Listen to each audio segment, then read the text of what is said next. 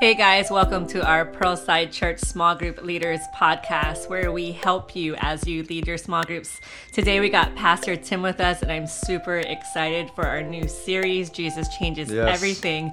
And we're starting off with Jesus Changes Your Past. And Pastor Tim, I think it's so funny that we're doing this together because we actually went to high school together. That's right. And we know the very old versions of ourselves. Yes. And we have seen Jesus change our past, so I'm excited about our podcast today. Take us through our guide. Yes, we go way back, Michelle. And but even, leaders, first of all, I just want to thank you for your heart in helping shepherd our church. You don't have to do it. And in scripture, it says that there's this willingness for shepherds and elders to want to help people grow. And so we thank you for taking the time to become better leaders and to continue to shepherd your people, especially in a time like this. As Michelle said, I am also really excited about this new series, Jesus Changes Your Past. Jesus changes everything. Yes. Today's discussion is how Jesus changes your past. And so sometimes before we can move forward to the future, we have to realize that we are not held back and anchored by our past. And how does God do this? Well, many of us already realize that He's forgiven us. But in 2 Corinthians, one of the main things we want to point out is we are not just improved or a better version of our old selves, but in 2 Corinthians, it clearly states that we are new creations. Come on, that's great. And I think that's a really important part that I hope that every member in your small group, whether they're new and just visiting, or they've been in your group for a while, and sometimes as Christians, we can forget that.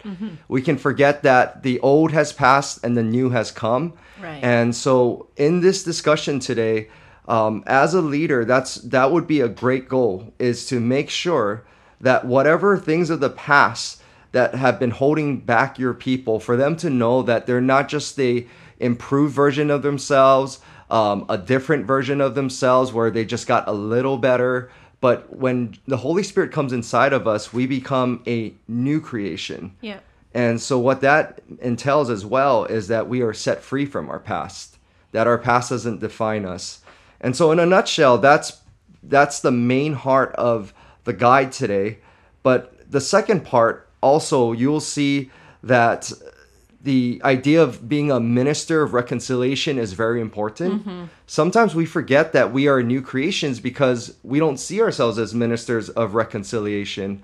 And so the more we tell other people about how God has changed our lives, it's that same principle that the business world or the education world and even in psychology is that when you are able to teach others what you believe, it becomes more a part of you. Yeah. And so when you tell other people that how God has changed your life and you bring people closer to God, that ministerial work that you do in sharing the gospel and sharing how God has set you free from the past, it actually helps reinforce who you are and your new identity. Yeah, and I think it gives us a lot of hope in what seems like a very hopeless world, and the importance of sharing our testimony and faith. Because if Jesus changes us, if Jesus changes our past, then our enemies or our opposition or the things in the world that we think are broken, if we can share Christ with them, Jesus can change their past too.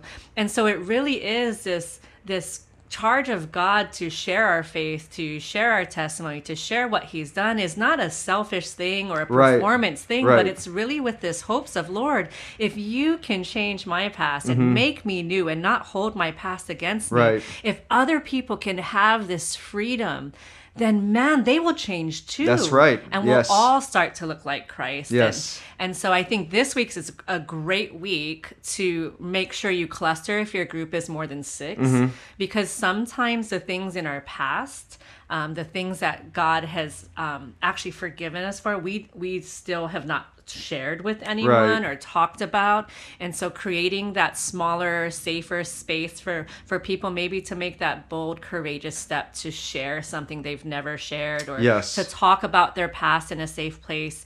Because I think in small group, when we're able to share our past, we're able to share our story, it's actually practice for us. Yes. To be able to share it at That's work. a great point, Michelle. Or share it at home. Right. Or, so leaders, prepare your tripods. This is that place to practice your testimony, practice sharing your past, then the moment Jesus met you and how your life has changed since then. A beautiful time of sharing our testimony is going to happen this week.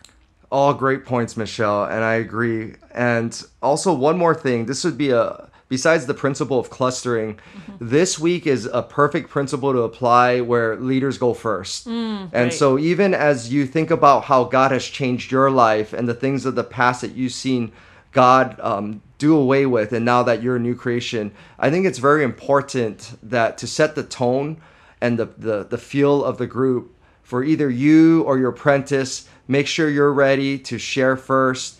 And that way people will understand the depth of the conversation and where we're heading as a group this week. And then the other discussion question too, besides describing how God has brought a new creation work in your life, is how are you currently living as a minister of reconciliation? Great.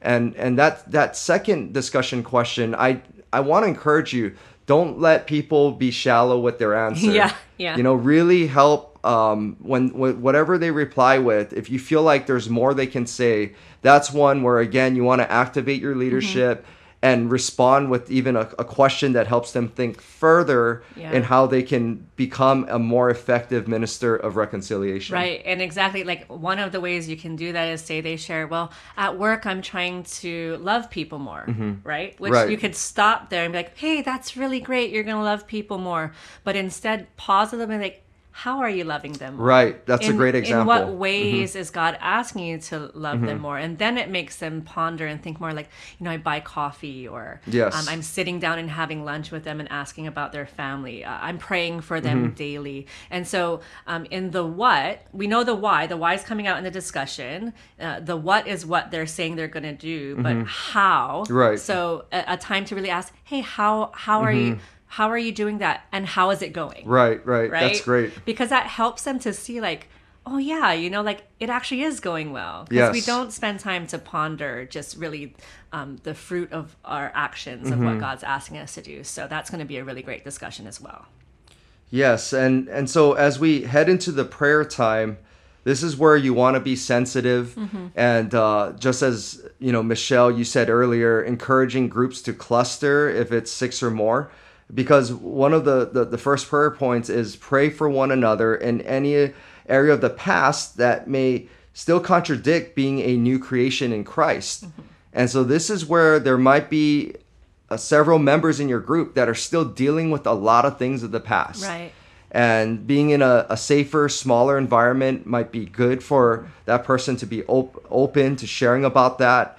And this prayer time, just really take note as a leader. Make sure you connect with the apprentice that's leading your cluster to find out, are there any issues that arose in that prayer time that maybe you thought that person already dealt with. Yeah. But now as a leader and a shepherd, you realize, okay, we still got to dive in deeper into that, because this person still seems like they're dealing with condemnation in this area or difficulty in letting this go.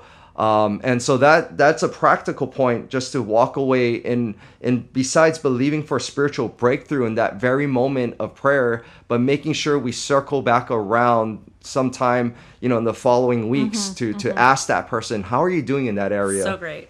Very great, very great. And remember, I love it. We have it here, Romans 5:8. But God shows his love for us, that while we were still sinners, Christ died for us. So it really is this promise of hope that you want to make sure you give every member of the group, that while we were still sinners, he died for us. So let's receive his forgiveness. Let's walk in that victory. Believe him for that sanctification. Have a great group this week. I'm excited for the prayer time, excited for the processing and the practice of sharing our testimony. Imagine what this is going to do leading into Easter. Yes. So have a great group, leaders. Thank you, leaders.